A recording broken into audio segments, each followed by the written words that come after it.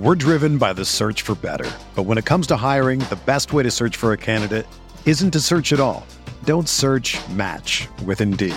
Indeed is your matching and hiring platform with over 350 million global monthly visitors, according to Indeed data, and a matching engine that helps you find quality candidates fast. Ditch the busy work. Use Indeed for scheduling, screening, and messaging so you can connect with candidates faster. Leveraging over 140 million qualifications and preferences every day, Indeed's matching engine is constantly learning from your preferences, so the more you use Indeed, the better it gets.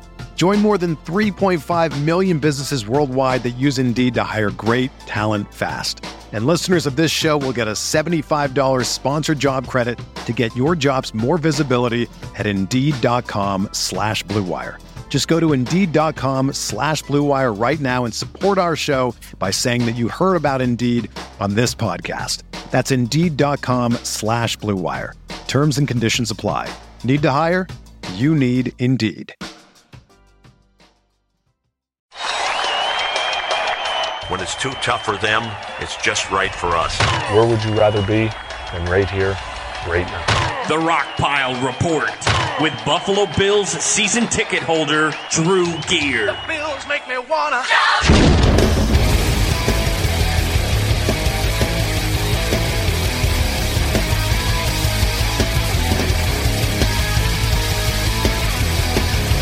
If the Bills draft Josh Allen, I would grab a beer for each hand and launch myself backwards down the nearest flight of stairs. With the 7th pick in the 2018 NFL Draft, the Buffalo Bills select Josh Allen, quarterback, Wyoming. I'm extremely excited, and there's one word that reminds me of the Buffalo Bills, and it's tough. You know, it's a tough place to play. The fans are tough. I'm tough, so I think I'm a perfect mold for what the Bills stand for. Welcome, everybody, to another edition of the Rockpile Report podcast. I am your host, Buffalo Bills season ticket holder Drew Gear. To my right is my producer, Chris Kruger, and that was me, followed by Roger Goodell, and followed by Josh Allen, all from NFL Network. Folks, I made it back to the States in one piece. Exactly. Why don't we apologize first? We never even told anybody last week that we weren't doing it until Thursday because I'm an athlete and I play a lot of hockey in the summer. Roller hockey. Yeah, okay. And then also, you guys need to know, from here on out for the summer, show's going to be on Wednesdays. So deal with it. Somehow, I managed to avoid incarceration or bodily harm in a foreign country under nightmare circumstances. And by that I mean a nightmare scenario of a draft and enough rum to make a pirate sick. Not a joke. True to my word, I decided to stay away from beer. Mostly because all they had was Red Stripe and Heineken, which are both equally awful. I did drink a handful of Heinekens here and there because you got to do something to take the edge off. But since I'm not a fan of hangovers, I stayed far away from all the umbrella drinks and the sugary cocktails and decided to just drink straight liquor on the rocks. For 4 days straight. Chris, Larissa estimates that I took in, now this is a conservative estimate, at least 4 bottles of Appleton Estates premium white rum. And at least a bottle and a half of Grey Goose. Are we talking like the bottle size that's like right under a handle? Yes. All right. Those are liter bottles, Chris. There's different. You can get. It could have been airplane bottles. It was. You weren't specific enough, Chris. I think you know me well enough that I'm like, those are like throwing grapes at a gorilla at that point. But the vacation was the best. It was relaxing, entertaining, romantic, and I did it all while maintaining what I think is a fairly impressive blood alcohol content level. Now, for those of you who follow us on Twitter, you got to see me rock the Angry Eagle American flag Speedo. Okay? What prompted that was essentially, first I vowed that I would wear it kind of almost as a dare, like, hey, Bills, don't screw this draft up so badly that I have to wear this. And then the next day I woke up and said, well, you know what? If I hurt, I'm going to make everyone else around me suffer. Since I'm suffering, you're all going to get some too. And I whipped that bad boy out, and I rocked that for 2 straight days in Jamaica. Some guys in Brooklyn kept asking me every time they'd walk past us randomly throughout the resort, they'd be like, yo, bro, where's the eagle? And I'd be like, the eagle's going to fly. Caw-caw. And I'd do the hand signals for a bird. My fiance was not impressed. She was not impressed with me in the least. And true to stereotype, there was an incident. There was an incident. Just one. Just one. Just one of note. Somehow I don't believe that. No, I was on my best behavior by comparison to the crowd I was with. 3 straight days, I maintained my composure. Even when I wasn't maintaining my composure, I still was not getting as out of hand as some of the people in our crew. And then, now, I'm more of a bar guy. I'm not a club guy. But the night of my fiance's friend's wedding, they decided they wanted to do this late night after party at a dance club. Well, I'm watching the draft at a sports bar. We had just finished the 3rd round of the draft. I'm in a better mood than I was the night before. So I'm drinking and I'm throwing them back and I'm throwing them back and throwing them back. And all of a sudden we're in a club where I stick out like a sore thumb because this is not where I want to be. For those that live in Buffalo, think of a Jamaican version of Bottoms Up on Chippewa.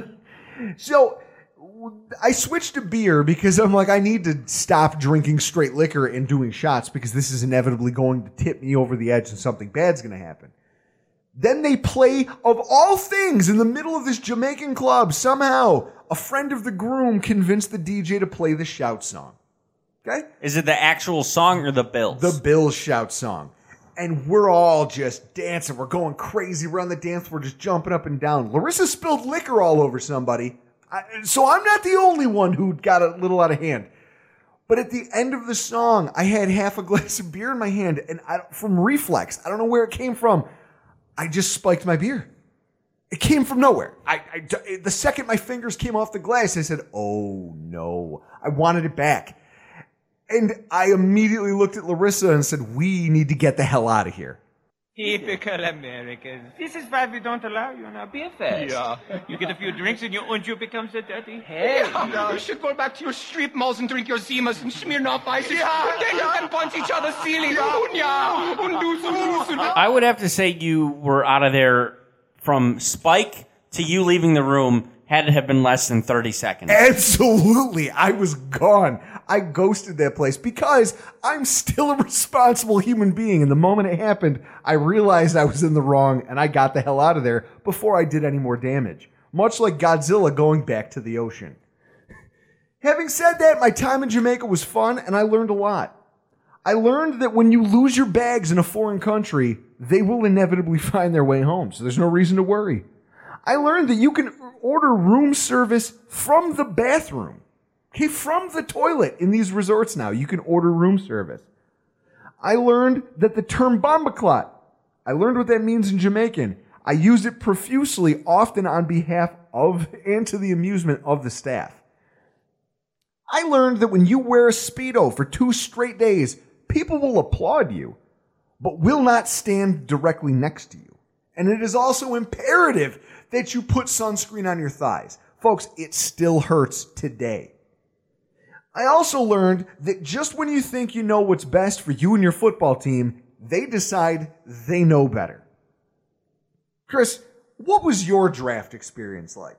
My parents were here, in which my mom's got pneumonia, so that was fun to deal with. Like my mom literally did nothing outside of the Thursday night going to the Trough to see Papa Chubby, and the following night when we went to see Colin Quinn. Papa Chubby, surprisingly good. He was the only one that played. Him and his band came out. He played 2.5 hours with no breaks. My dad and my brother, they are huge fans of Rush, the Canadian rock band. I've seen Rush at least 3 or 4 times. Every time I see them, they take a break halfway through their set. It's just them. They take a break. Papa Chubby played 2.5 hours of blues music, and it was really good. But I spent most of my time on my phone, on Twitter, refresh. What went through your mind when you saw the Josh Allen pick? that our podcast is going to be amazing for the next 3 to 4 years. And if we stop podcasting, this is why. Oh, folks, all of the booze, all of the sunburn, all of the mayhem that I caused, that's what it took to get me through this year's Bills draft. I can't believe that this is my life. And with that, we head directly into this week's Bills news update.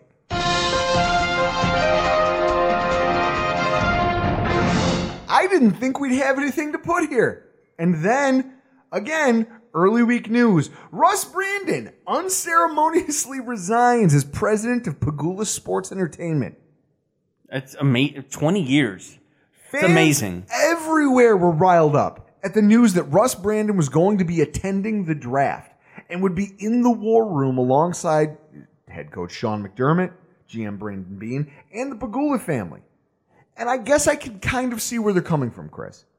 I mean, when you think about it, Russ Brandon has been synonymous with mediocrity over the course of the last decade or so. I mean, the guy spent 20 years with the team. And I can understand why fans hold so many things against him. I can. He was a public-facing figurehead. And under him and with him around and him being the face, the team failed to shake up its front office, maintained a lot of the status quo regardless of how mediocre or sometimes even terrible the team was. And in the fact that he was somehow promoted up the ranks instead of down.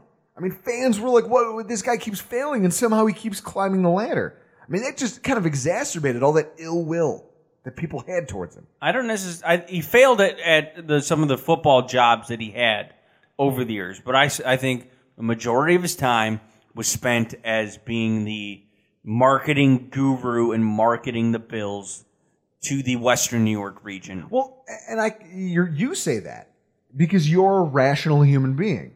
However, most fans look at it and say, "Well, Russ Brandon, he's been the guy that we see." And we immediately associate in our head, word association style, ineffective team management and decision making. I mean, he failed as a GM. Then he got bumped up the ladder and then failed at hiring a GM. And also failed to find any kind of fresh blood for the front office who might be able to come in and do so. How many times, I mean, it was every 2 to 3 years, but how many times do we get a new head coach and at the press conference, he's there? So it makes it look like he had something to do with it. Now, I can understand why all of you out there are probably cheersing and you're singing the praises of whoever decided to pull the trigger on Russ Brandon, whether it was a mutual thing, whatever the case may be. But in memoriam, let's not just sit here and act like Russ Brandon was some kind of mindless stooge who tripped and fell up the ranks of an NFL football team. Okay? Fans that might shoot the bird at that Toronto series, those games sucked. I mean, they were unpopular with fans. The players hated them. And they resulted in some absolutely brutal losses. You remember getting stomped out by the Seahawks up there? Oh, it was like 42-17. Yes. This is what I was.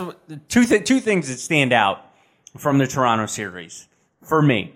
Number one, we shut out Washington in Toronto, and immediately Fitzpatrick got a contract. Exactly. But as far as I know, that was the first time Mike Shanahan had ever been shut out, ever, as a football coach. Okay. And then the second one was Atlanta at Buffalo in Toronto, where we were at the university, and it might have been the first time I ever went to a bar with you to watch a Bills game, and you and your softball team brought your own hot sauce. Yeah, that was a shitty afternoon, although I did get the bartender's phone number that day. Inexplicably, because she was way too hot to have been talking to me. So, ultimately, that's the only thing I'll remember from that day. I think a bunch of people fumbled to lose the game. Yeah, we lost in overtime, obviously. Multiple fumbles occurred, and we lost in overtime. So, that series sucked. But when you look at it, the fact is that at a time when the team's finances and future were very much in question. I mean, you've got Ralph Wilson. His health is failing.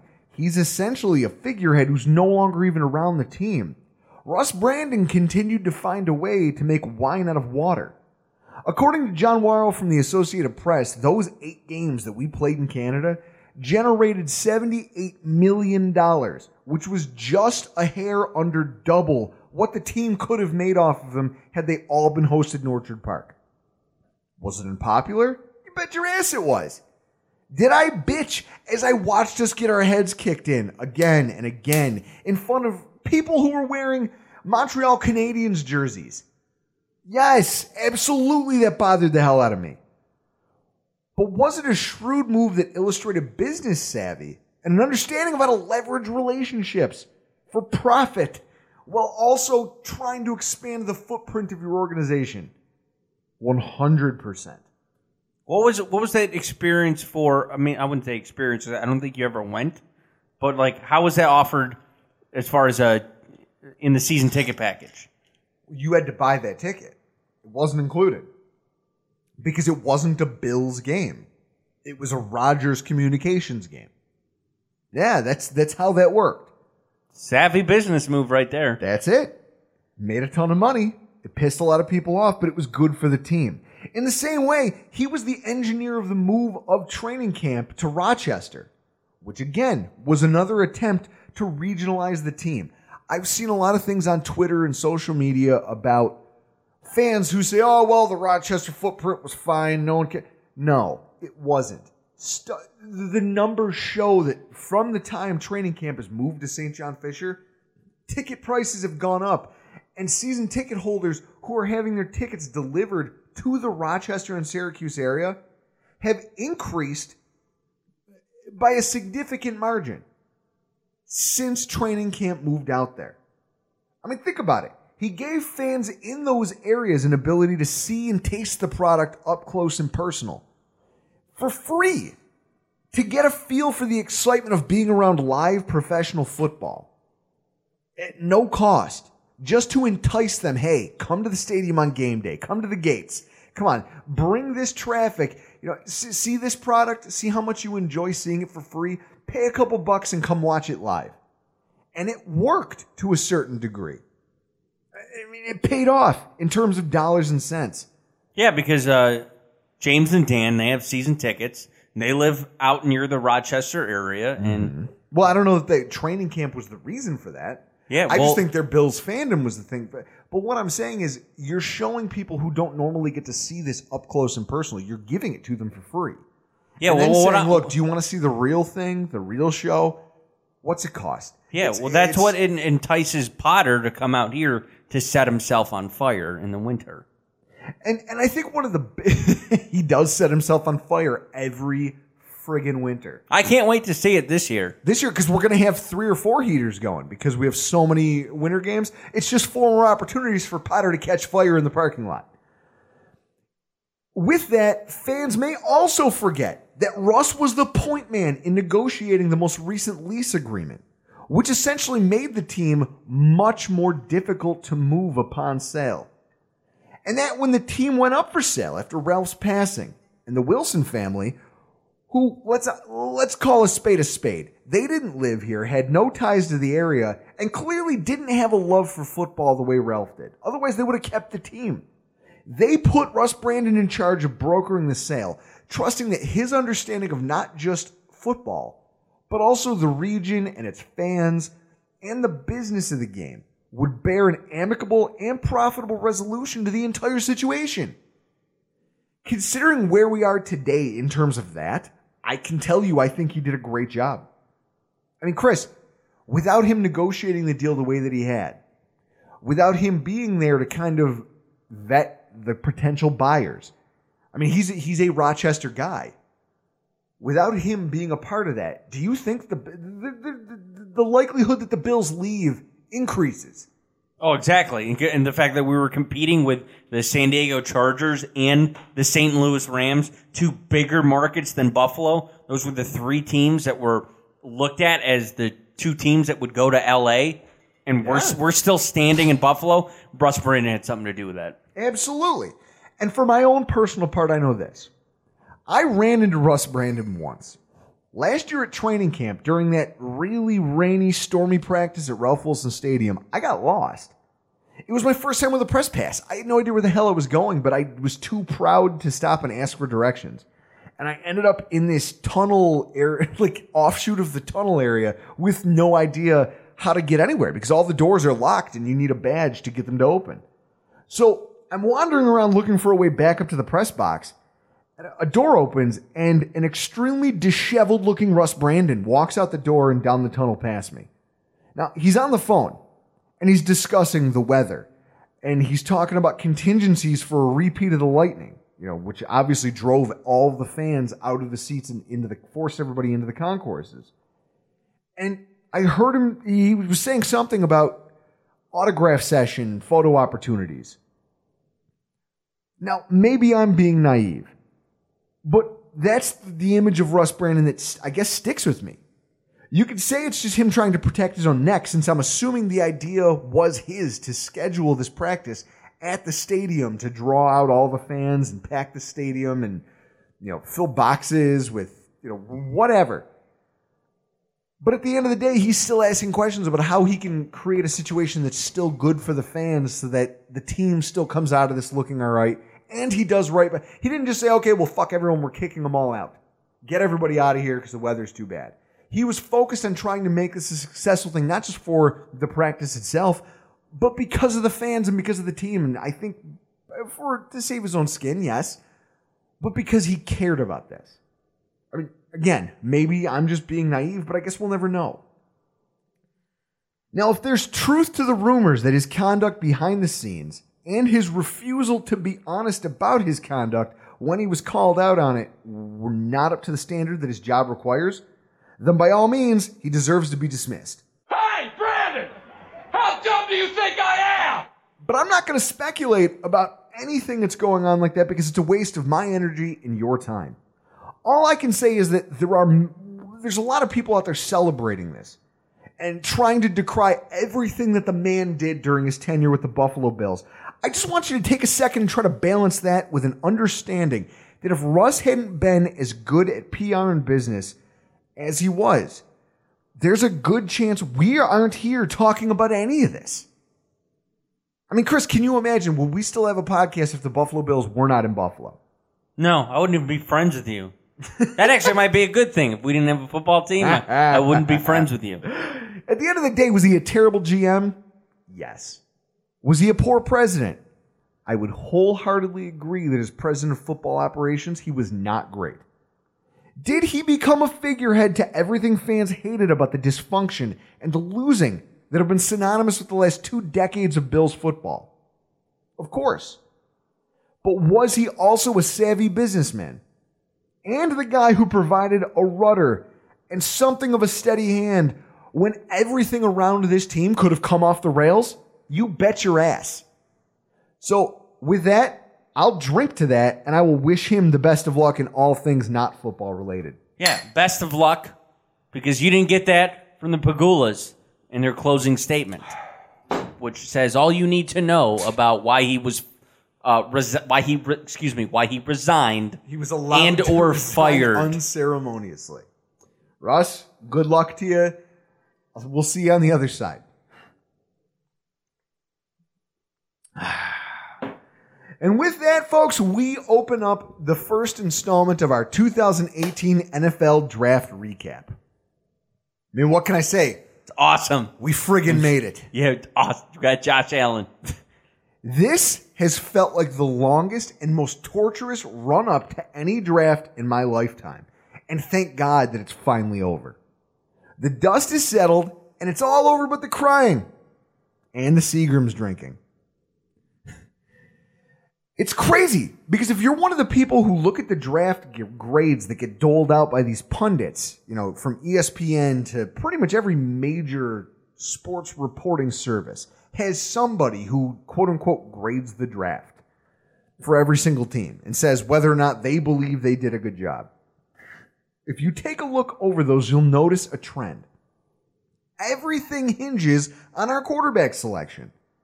Mel Kiper couldn't wait to declare the Bills as winners of the draft. Yeah, because Josh Allen, best quarterback to come out of college since Jimmy Clausen.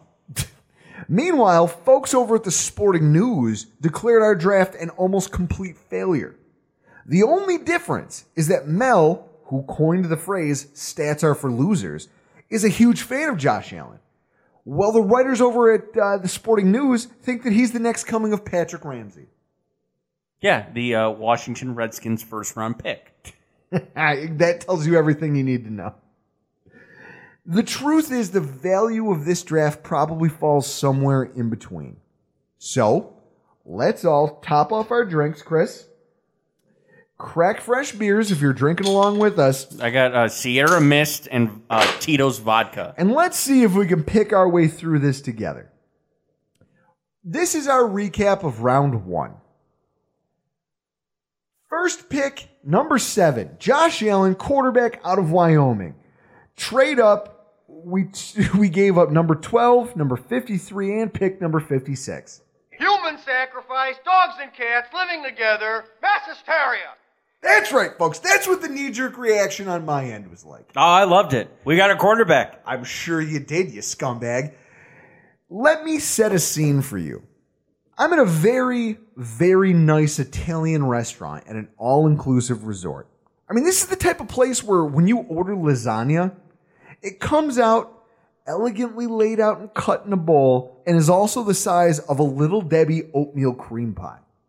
I mean, this place is far too ritzy for a piece of shit like me. Yeah, some fucking white trash from North Collins. My fiance's friend planned this incredible dinner to celebrate the impending nuptials. No, it was not incredible. It was the weekend of the draft. It was a horseshit move to get married the weekend of the NFL draft. Well, here I am at her fancy dinner ruining things by streaming the draft off Larissa's iPhone, which obviously attracted every other guy at the table like moths to the bug zapper. Their phones weren't updating as quickly as mine, and they were about 40 seconds behind me. So they're all telling me, bro, don't ruin this. Don't call out the picks. Just, blah, blah. So I promised not to say a word and that I wouldn't ruin all of this draft stuff for anybody else at the other end of the table. The Bucks are on the clock, and then they flash the trade across the bottom of the screen. The Bills logo pops up. I don't say a word. In fact, I bit the back of my hand in order to avoid saying anything. My fingers are crossed, palms sweaty. They announce the pick is in, and Josh fucking Allen's name pops up on the screen. And literally as that's happening, the waiter is coming back with a fresh rocks glass full of white rum. I take it, and his eyes get real big because I take that rocks glass and I crush it and I hand it back to him and ask him for 2 more. Told him 2 more and keep them coming. I just empty it straight into my skull. And then I lean back, I stare at the ceiling and realize that you can't throw anything in here, Drew. Don't do it. Don't you do it. Don't throw things. Oh, it was one of the most maddening experiences of my entire life. Hey, I can tell you right now, Josh Rosen was still on the board. I would have preferred. I even got excited when I saw the J as they're scrolling it, horizontally across, and I see the name and it says J, and I go, Josh! Oh, Allen! Oh no! I would have. It was like someone kicked me in the testicles. I would have loved the pick to have been Rosen because he was available. But I'm cool with Josh Allen being our starting quarterback. Eventually. I think he'll ride Pine on the bench for a hot minute. The night ended with me at the resort sports bar demanding that the bartender leave me the bottle of rum because he was going to get real tired of coming back to refill my glass. Oh, Christ. Chris, what can we say about this? I mean, we talked with Travis Wingfield, who's going to be on the show in a little bit. We talked with him a few weeks ago about Josh Allen, and he talked about skyline changing talent, how he could be, if he puts his game together, could be the best quarterback in this class. The way I kind of look at it, who's our OC? Brian Dable. Exactly. Now, what is Tua Tagovailoa? Tua Lotulelei. What's his strength? He's got a big arm, right? He has a big arm. He's a big arm. Now, watching Alabama just change up their offense in that national title game and watch the downfield passing from Tua, we draft Josh Allen. In my head, I go back to watching Tua throw the ball all over the field and the down the field passing, and I wonder if that could be Josh Allen with the Bills. I mean, maybe. I mean, it's crazy to think that we're here. When you look at his strengths and his weaknesses, we're still talking about a quarterback. I mean, it's been hashed to death. I don't need to tell you Bills fans how he fits or what he's good at, what he's bad at. The fact is I'm shocked we're here. Thinking about it, though, we have a running attack. You've got an offensive coordinator whose rushing attacks were always tops in the league. We have a skilled running back. We have a stable of running backs now that we can kind of switch in and out. And at the same time, if that's the game plan, is to be a run-first offense, you can protect a quarterback like that by only making him... I mean, think about it. The games Tyrod won, he never threw more than 25, 30 times. We don't need him to play hero ball. The question is, can he do it when the time comes? I honestly believe that he should be groomed to be the quarterback of the future. I just don't think he's going to get there. I think if we start him this season like fans are clamoring for, he's going to be an abject failure. He will be J.P. Losman 2.0. I got screaming drunk the night we drafted him. I could almost agree with that because if you listen to our show enough, I kind of said the same thing last year about Mitch Trubisky. I don't think he got enough playing time in college. No, and I think that he would be a bust. I mean that's still a wait and see on Trubisky. But if I wouldn't get ready for this. It's a preseason, and on the depth chart, McDermott has it McCarron, Peterman, and Allen. So then Josh Allen is playing against third stringers, and he's just like lighting it up. And all of the callers that'll call into WGR talking about how fucking great Josh Allen is because he's beating third stringers. I'm going to want to lay down on the floor and die. Just wait. Die. I guarantee that'll happen come August. You better be prepared for that. I'm not prepared. You're going to have to go to Consumers and get a bunch of Seagrams so you can handle all of those phone calls because you listen to WGR way more than I do. I don't.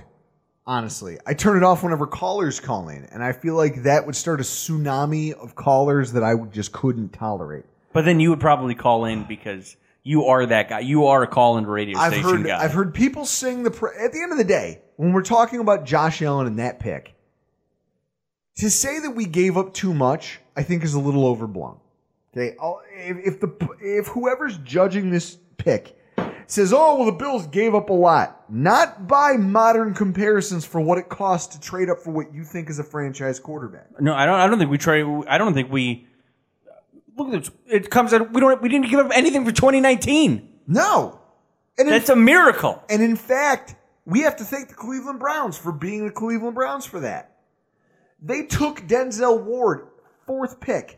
Head scratcher, which started a domino effect. Idiots. That ultimately led to us being able to only give up 2 second-round picks to get the guy that our coaches and our GM wanted. Oh, but the whole thing just makes me sick to my stomach because we're stuck with a prospect who we have to hope. You know what I mean? Josh Rosen, at least we knew what he could do, and we knew what his ceiling would be. You're talking about a guy who could hit a ceiling, but might also just be an abject failure. And potential is the most dangerous word in football. Potential will get coaches fired. It will get GMs fired. It's a curse. You know, as much as it is a blessing. Well, I think that happened with our next pick. The potential is there because we took the 19-year-old linebacker, Tremaine Edmonds. This is the saving grace of the first round for me, folks.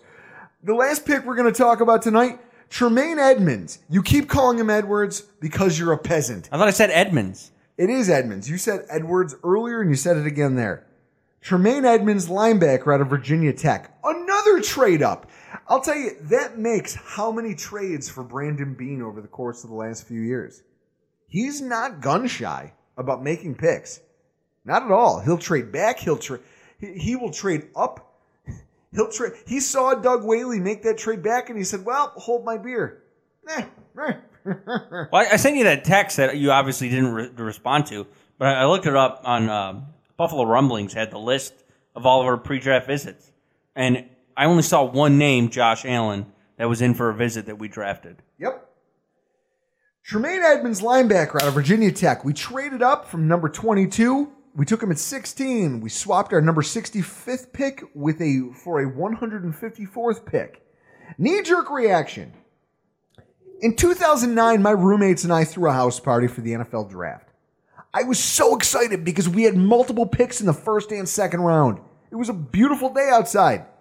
You know, it's a Saturday afternoon. We got the grill going. Everyone's over. We're drinking. We're joking around. Everyone's having a blast. And we're just waiting for this inevitably great thing to happen to the Buffalo Bills. When the Bills were on the clock and Butkus award-winning linebacker Brian Orakpo was available, I was beside myself with excitement. We were going to get a solid pass rusher to give our defense some teeth. And then they cut to Mabin on the phone, and the rest is history. That draft pops up in my mind today because after that pick, I was so demoralized that I took an arm, literally hung my shirt out like a hammock and just swung about 14 beers into my shirt and then grabbed a kitchen chair and went outside and sat in the backyard alone, drinking those beers and smoking cigarettes until the sun had gone away and everyone had gone home.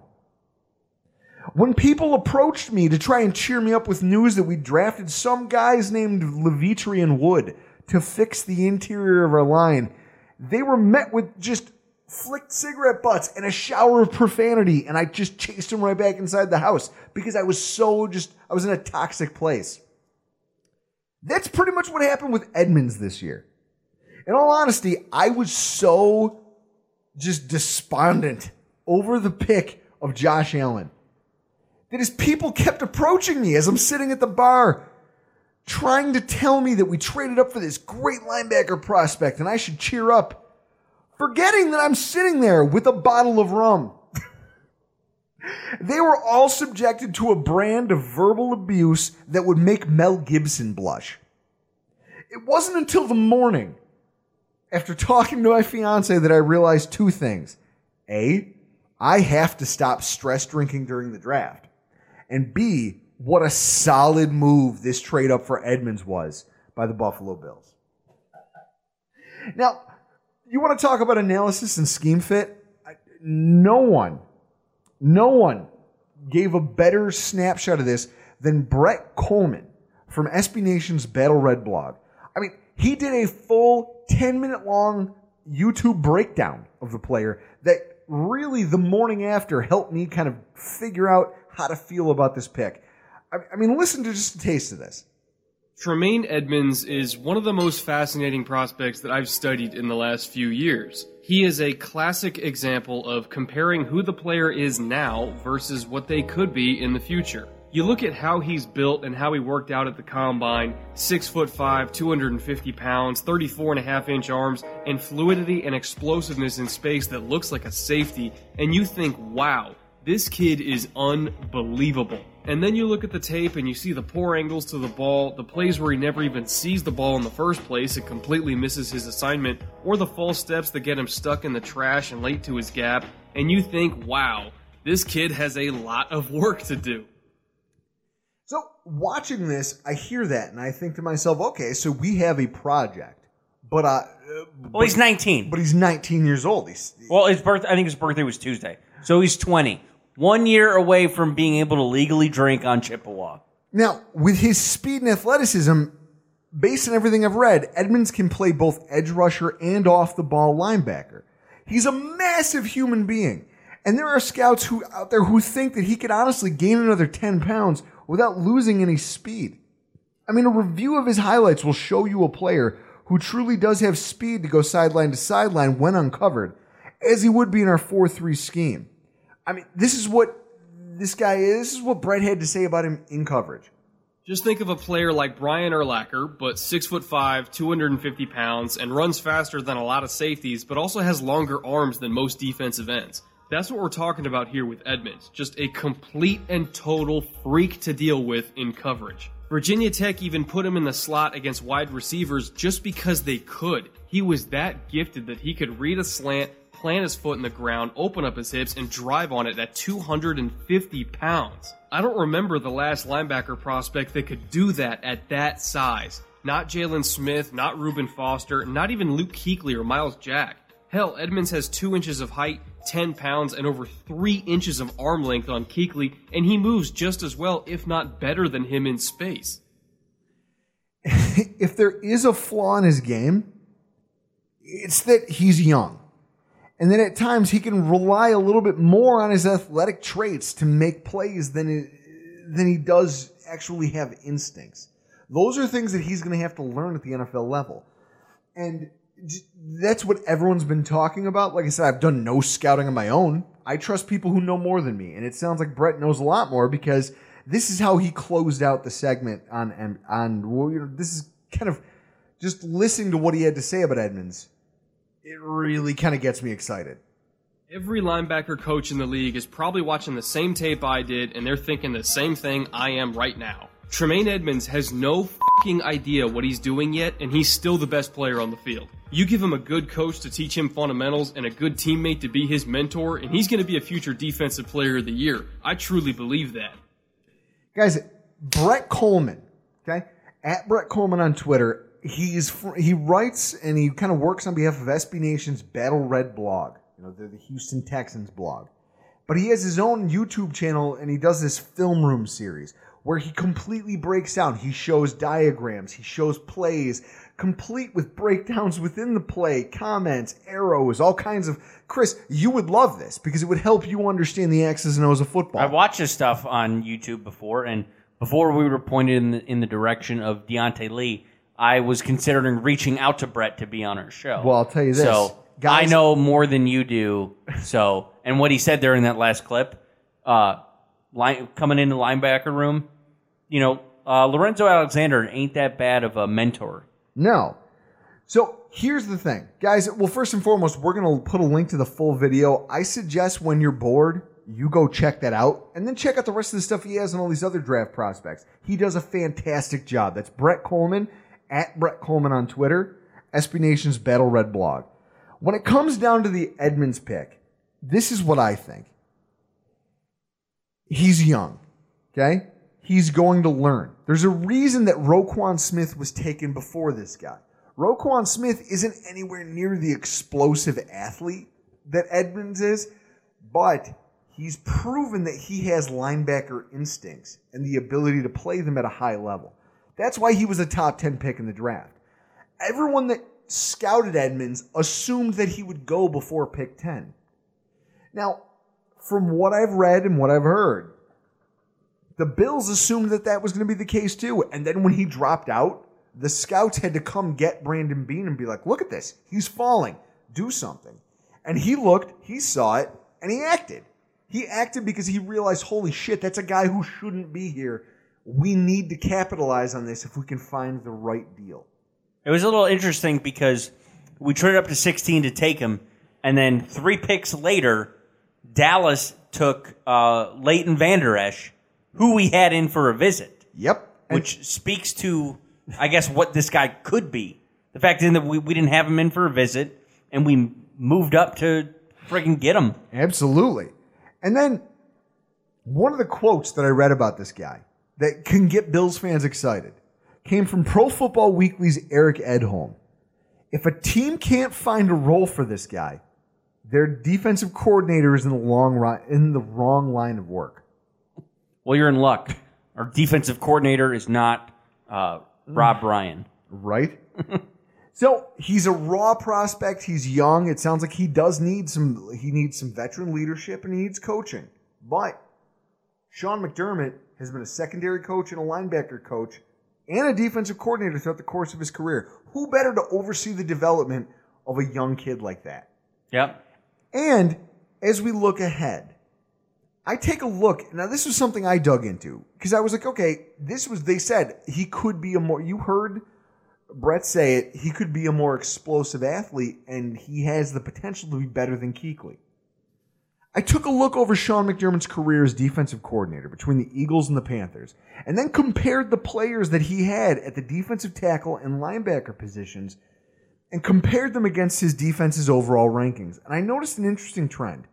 With the Eagles in 2009 and through 2011, his linebackers weren't household names.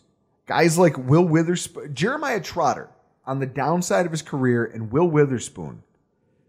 He had Stuart Bradley and Jamar Chaney. Okay, these are guys who, again, are not household names, never were, never will be, much like your Preston Brown. At defensive tackle, they had Broderick Bunkley, Mike Patterson, and then the following season, Mike Patterson and Antonio Dixon. Again, not names that the annals of football will ever sing the praises of. Those 2 years as defensive coordinator, his defense is ranked 19th and 22nd. He got another try as defensive coordinator with the Panthers in 2012. That year, they drafted Luke Kuechly as a rookie as a middle linebacker. They already had Thomas Davis at linebacker.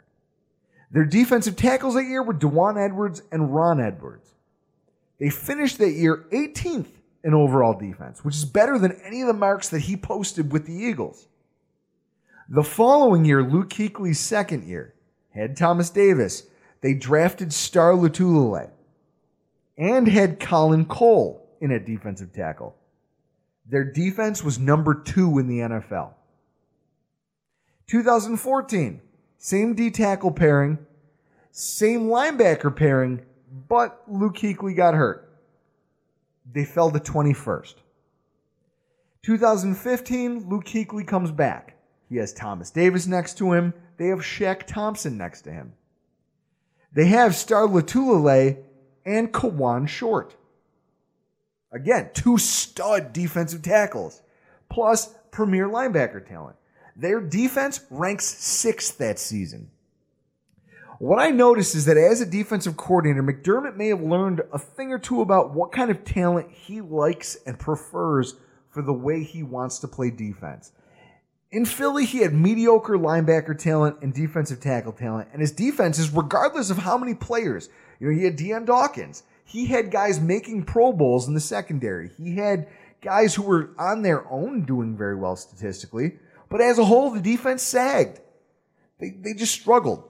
In Carolina, he saw that his first set of top 10 defenses came because he built up the defense down the middle with dynamic talent and stout defensive tackles. So is it a shock to anyone that he's trying to replicate that here in Buffalo? He's trying to build up 2 stud defensive tackles, maybe even a stable of them, to cover up some dynamic linebacker play. Now, mind you, we just drafted Tremaine Edmonds. But, and it's too early to say if he's ever going to live up to the hype. It's going to rely on coaching. It's going to rely on a lot of things. But what I'll say is that this seems like he's taking a good shot at trying to make us kind of a resurgence with a better safety tandem and a better secondary of what he had in Carolina the year they went to the Super Bowl. Because that was completely driven by the defense. In my opinion, this was a fantastic value pick, considering he was expected to be a top 10 player. I mean, I think that the fit is perfect. As a whole, Chris, I can't grade the first round. Last year I tried to grade every pick. I can't grade this because for the reasons I opened the conversation with. It all comes down to the quarterback. Instead, I'm going to sit here, I'm going to wallow in my booze, and just try to be optimistic and hope that all of my chicken littling over, holy fuck, we drafted the most inaccurate quarterback since J.P. Losman. I figured you can't grade it because you sucked at it last year. You liked none of the picks. A lot of our picks played well last year. I just hope that all of that just panicking over the pick and his collapse don't just, I'm going to do it hoping that I continue to be wrong when it comes to quarterback evaluation and that the sky doesn't actually just fall down on top of my head. I don't know if my liver can handle that. And now, folks, as we always do, the AFC Roundup, it's become a cornerstone of the Rockpile Report. We always keep eyes around the division. Obviously, we want to know what the hell's going on around. Playoff game at home, you got to win the division. So, having said that, this week we kick things off with a team from down south the eastern seaboard. And we have a very special guest tonight to discuss it. Travis Wingfield. Soccer-style kicker. Graduated from Collier High, June 1976. Stetson University Honors graduate, class of 1980. Holds 2 NCAA Division I records, one for most points in a season, one for distance. Former nicknamed the Mule, the first and only pro athlete ever to come out of Collier County, and one hell of a model of merit. Locked On Dolphins podcast. But this is Miami, pal.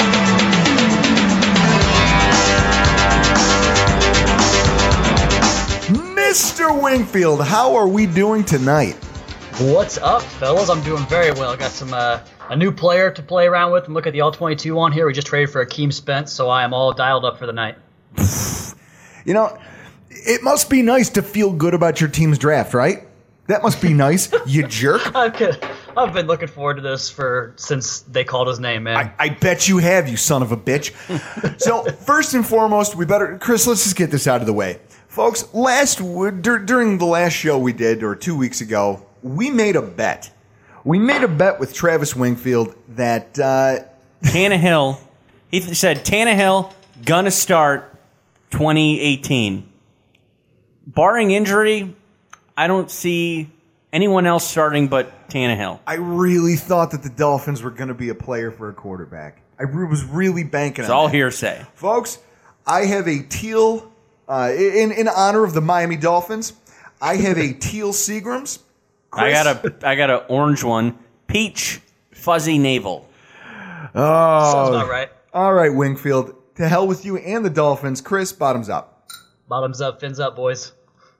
Jesus. I'll just go ahead and talk while you guys are doing that and claim that, I was on the Minkah Fitzpatrick DB pick all along, that the whole thing about a quarterback was merely a farce and trying to get teams to trade up, and lo and behold, there go the Arizona Cardinals, jumping right in front of the Dolphins and dropping Minkah Fitzpatrick into our laps.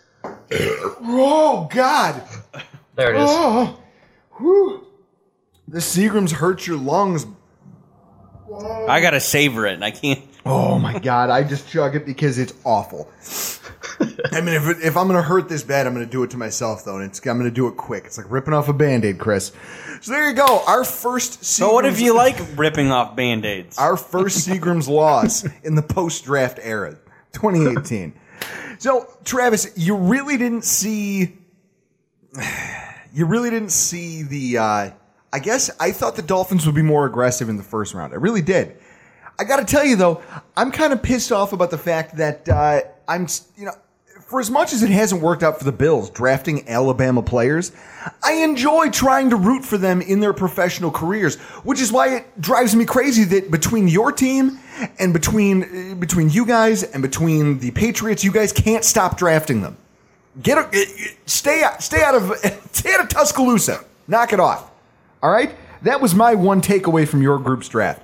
Now, first and foremost, just as a whole, when you look at what the NFL draft was, what were your favorite non-AFC East selections in this year's draft? Well, I had Derwin James, my number 2 overall player on the board. So him going to the Chargers to go work with Gus Bradley, who we all heard about Derwin James being basically a more athletic Cam Chancellor. So Gus Bradley gets his new Cam Chancellor in Los Angeles, and he has that piece to play with. They come back and get Kaiser White. They get Uchenna Nwosu. I mean, I'm just going to go ahead and, suck the Chargers' dick here a little bit and tell you how much I loved their entire draft and think they set themselves up to be the biggest competition to the Patriots going forward here. But other picks that I loved, I think Luke Falk, you guys know how much I liked him out of Washington State, my boy. Mm-hmm. Go Cougs. He falls to pick number 199 conveniently, where Tom Brady went, 18 years ago to the Tennessee Titans. So I think that's a good pick for them as a backup quarterback. Just off the top of my head, let's go Derwin James and Luke Falk. Wow. The Chargers, you just said Chargers and Patriots in the same sentence. I am astounded. Now, when you look at least favorite picks, I mean, in every draft, we have those things that you look at as the draft is playing out and you see it and you get angry on their fan base's behalf. So on the flip side of that coin, what do you think your two or three least favorite picks of the draft were? Throwing the game back to 1998 is not a good idea, and John Gruden continues to double down on that theme with the Colton Miller pick at pick 15 after he had a crack at all these elite guys that were still on the board at number 10. And I think they only got like a third and a fifth round pick to move back with the Cardinals there, so just completely obliterating that draft class. Raiders got to deal with that for the next 10 years. That should be fun for them. So that was a terrible one. Let's just stick with that one because I can't off the top of my head give you a better answer than that. No, that was one of the worst. Now, as far as the Dolphins are concerned, you guys came into the draft with, your offseason has been kind of strange. And I guess this is one of the things that I really, as the offseason progresses, I'm really going to want to pick your brain about as we get back together and do these sorts of things.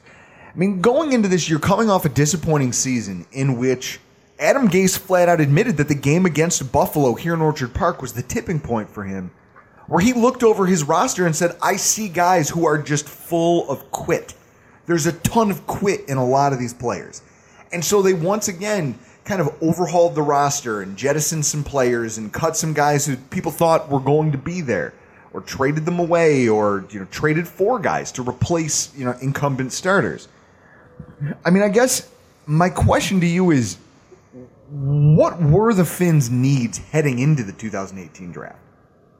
Well, I guess I'll continue to be the contrarian and say, it wasn't quarterback. The reason I was on that train the whole time was just because you put the pieces together, and obviously you cover the team as closely as I do. You kind of, can connect the dots.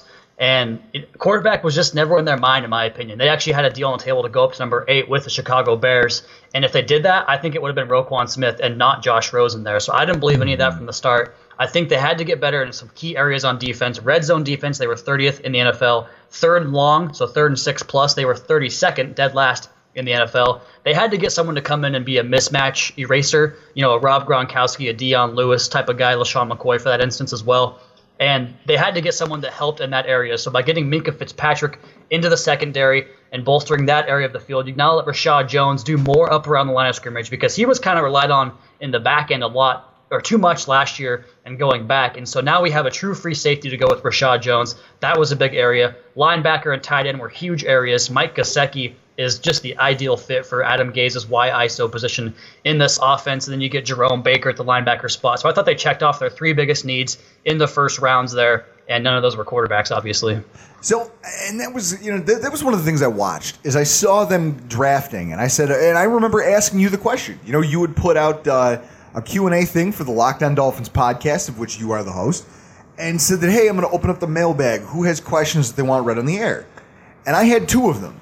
One, what were you going to do, from a revenge standpoint when you find the guy who stole the lower half of your face?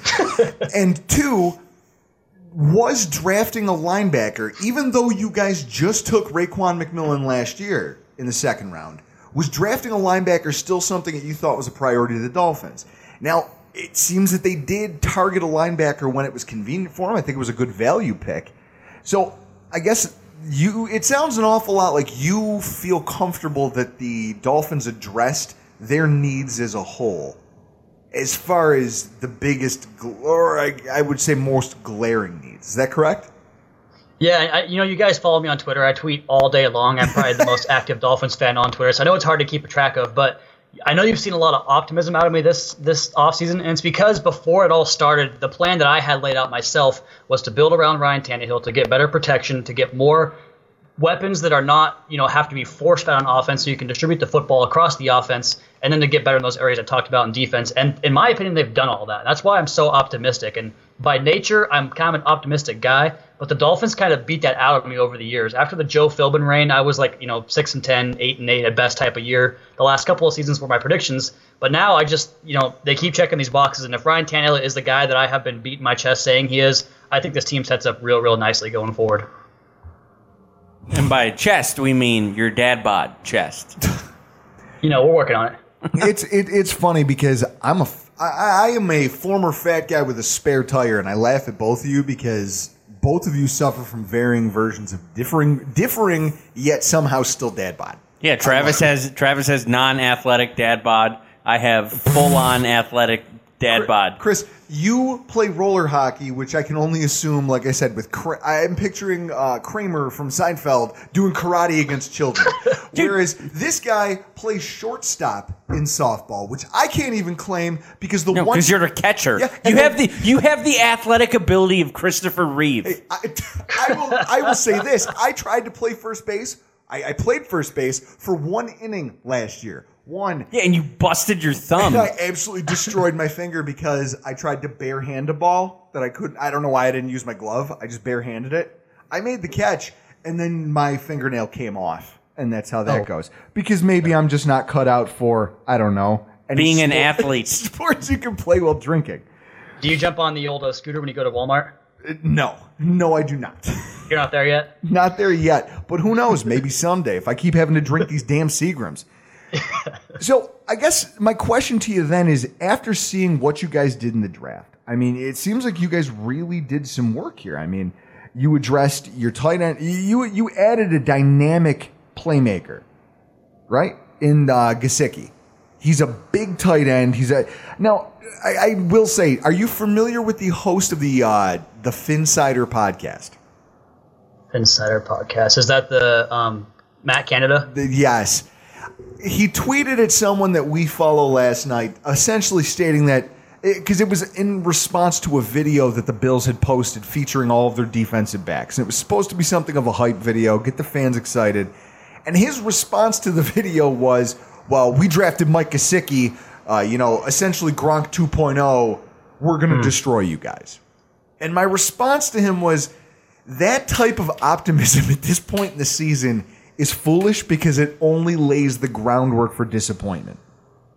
Yeah, I agree with you. I think that's I actually unfollowed that guy recently because I got sick of all the insider reports that he claims to have and just consistently being wrong. So I had to get off that train. I think there's a bit of a rivalry brewing between myself and the Finsider guys, the SB Nation site. Mm-hmm. It just hasn't been a good offseason for the two of us in terms of getting along, so we'll just leave it at that. Well, let's say you beat Omar Kelly earlier in the offseason. So you won your first round with Omar Kelly. So I guess essentially when I'm looking over your class, you draft an impact safety, right, who's essentially a chess piece. He can play any defensive back position, sort of like what we did this year with Micah Hyde. Micah Hyde for us was that guy that we could drop into the deep quarter of the field. We could bring down inside the box. We could have him play slot corner. We could have him blitz on occasion. He was a jack of all trades, and that's what you're getting with Minkah Fitzpatrick. So he's an elite level playmaker. That's a perfect comparison, honestly. Gesicki, again, dynamic tight end. I mean, I'm not going to say. I will say that receiving tight end, Charles Clay might have been your best shot out of the guys that you've had on the roster over the course of the last 5, 6, 7 years to be an impact tight end. And with him leaving, you guys have really kind of struggled to fill that gap, but Gesicki seems like he could do that. And then you get Baker at linebacker. Now, from there, you double down on tight end. That's the only question I have. What is it that this Durham Smythe guy, what does he bring to the table?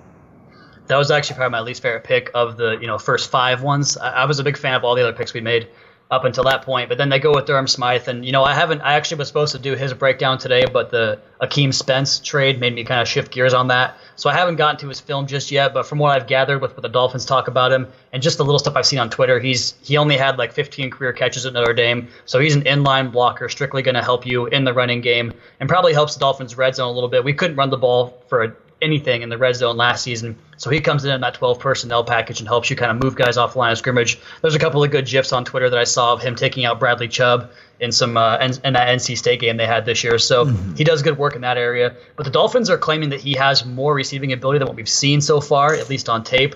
I have to get a look at it before I buy that, but I think that when you have a guy that only had 15 catches, he's probably, more of that wide tight end that plays in line. So we'll see what happens with him, but probably more of at this point in his rookie season, probably a 20-30% snap taker in the running game and in the red zone passing game as well. And then I guess I have one, the head scratcher out of all this. You guys drafted a kicker. And that's not what makes this confusing, because a lot of teams with their last pick in the draft will draft a kicker. I mean, it happens a lot. Obviously no one's as stupid as the Buccaneers drafting them in the second round. Oh, jeez. But teams will draft kickers rather than try to just scour the market and find an undrafted free agent or something along those lines. You took with your last pick in the draft Jason Sanders, a kicker out of New Mexico. Now, what bothers me about this pick for you guys have gotten decent kicking in the last few years, I feel like. So I don't know if that's exactly a need that you would want to throw a draft pick at. And at the same time, this guy missed 10 field goals over the course of his career. So I don't know if that's... It's probably because Daniel Carlson from Auburn was not available. He was already selected because that dude's got a fucking leg. So I guess the question is, how do you feel about the idea of spending what is, generally speaking, 7th round picks don't make rosters? I mean, Stevie Johnson's a great story here in Buffalo. There's been some throughout the course of the league. But just spending that last pick and taking a flyer on a kicker who's missed a bunch of kicks, I mean, what was your take on that? Well, you've already reached my quota for talking about kickers right here, exceeded that amount. So we'll go ahead and just get a little further beyond that. But they didn't have a kicker on the roster coming into it. So, I mean, usually you'll go undrafted route. I mean, that's what they did with Dan Carpenter. That's what they did with Andrew Franks. And then last year they got Cody Parkey off of waivers after training camp. So that was a nice add there. But Darren Rizzi has been the special teams coordinator here through like 3 coaching staffs. So he is kind of the long tenured guy on this staff. And they typically will throw him a pick at the end of the day on Saturday for the end of the draft. And I think this was probably his pick there. Like you mentioned, he wasn't very accurate, just a 71% field goal percentage in college, not very good. But he did kick in New Mexico, which is, I forget the name of the conference, but it's a bad weather conference. There's lots of inclement weather down there. And he has a huge leg. He's like a 70-yard attempt type of guy. He can hit from 70, at least distance-wise. And he hits a bunch of touchbacks. So, I pretty much trust Rizzi with the kicking just because that's kind of his forte and he's been around for a long time. But, using a pick on a kicker, I'm not the biggest fan of that, especially when you have guys that fall that like have a medical concern or maybe a character red flag. I'd rather take a flyer on one of those guys than just sign a kicker off of undrafted free agency. Oh, exactly. I mean, I was astounded that for a team that drafted Kalen Ballage like you guys did, that was a running back that the Bills had met with, that it was rumored there was a lot of interest there. You guys drafted him, and yet Akrum Wadley fell right down the draft board into undrafted free agent territory. I almost feel like that would have been a better use of a 7th round draft pick than a kicker. So I guess just to kind of wrap this all up with a neat little bow on it. Are you happy? Are you not happy? What do you feel about the 2018 Dolphins draft class? And how many of these guys do you think are going to come in and make an impact in 2018 for you guys? I think immediately you have a role for 4 of the top 5 picks. You talked about Kalen Ballage. I really like him. I had actually his former running backs coach at Arizona State on the Locked On Dolphins podcast earlier this week talking about the kind of character he is and just how good he is as a pass catcher out of the backfield. We lost Damian Williams this year in free agency, so he comes in and fulfills that role immediately. He's a third down, pass catching, pass blocking, short yardage type of back in that role.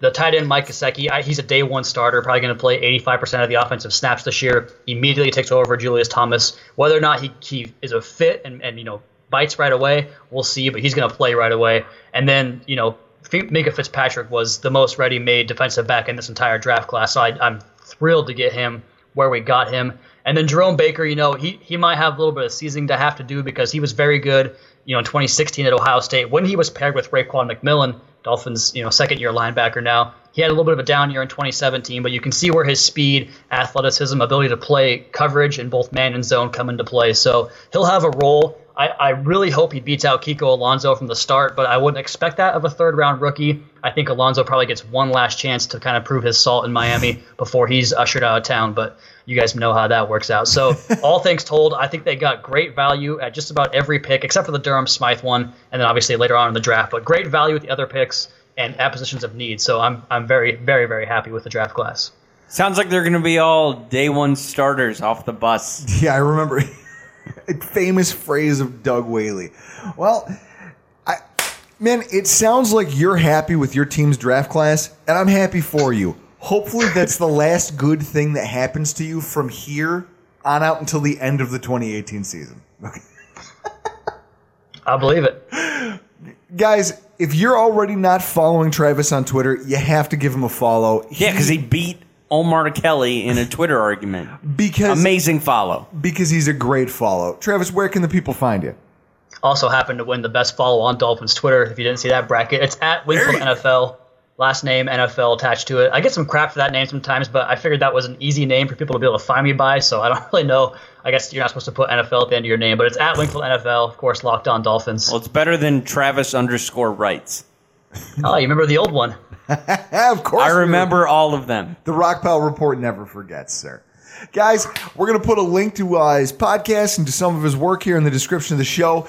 I promise you're not going to be disappointed if you give him a follow, even though he is a gentleman who prefers to put on teal. He does it voluntarily, guys. Travis, thank you so much for coming on with us tonight. Thanks, fellas. At Wingfield NFL on Twitter, one of the best follows for the Miami Dolphins. You need to follow him so you know what's going on within the division. He's one of my favorite guests that we have on, even though he wears a shit ton of orange and teal. Folks, tune in next week as we break down rounds 3 through 7 of the NFL Draft. I appreciate you showing up. We averaged over 505 downloads per week during the offseason. We've hit a high watermark for this podcast. It's not possible without every single one of you out there. We love you guys. We love your support. Chris, toast the people. Thank God for you guys. I'm Drew Gear. That's Chris Kruger. And this has been the Rockpile Report. Everyone is talking about magnesium. It's all you hear about. But why? What do we know about magnesium? Well, magnesium is the number one mineral that 75% of Americans are deficient in. If you are a woman over 35, magnesium will help you rediscover balance, energy, and vitality. Magnesium supports more than 300 enzymatic reactions in your body, including those involved in hormonal balance. From functional medicine doctors to mental well-being and female hormone experts, we all know that magnesium is the one mineral to improve all aspects of well-being and health. But which one? Magnesium Breakthrough from Bioptimizers, the trusted choice recommended by leading experts with 7 best-absorbed forms of magnesium to ensure your body receives the support it needs for overall well-being. Go to bioptimizers.com/balance today and use code BALANCE10 for 10% off. Support your journey to wellness at bioptimizers.com/balance. Magnesium Breakthrough from Bioptimizers, your foundation to optimal health and vitality.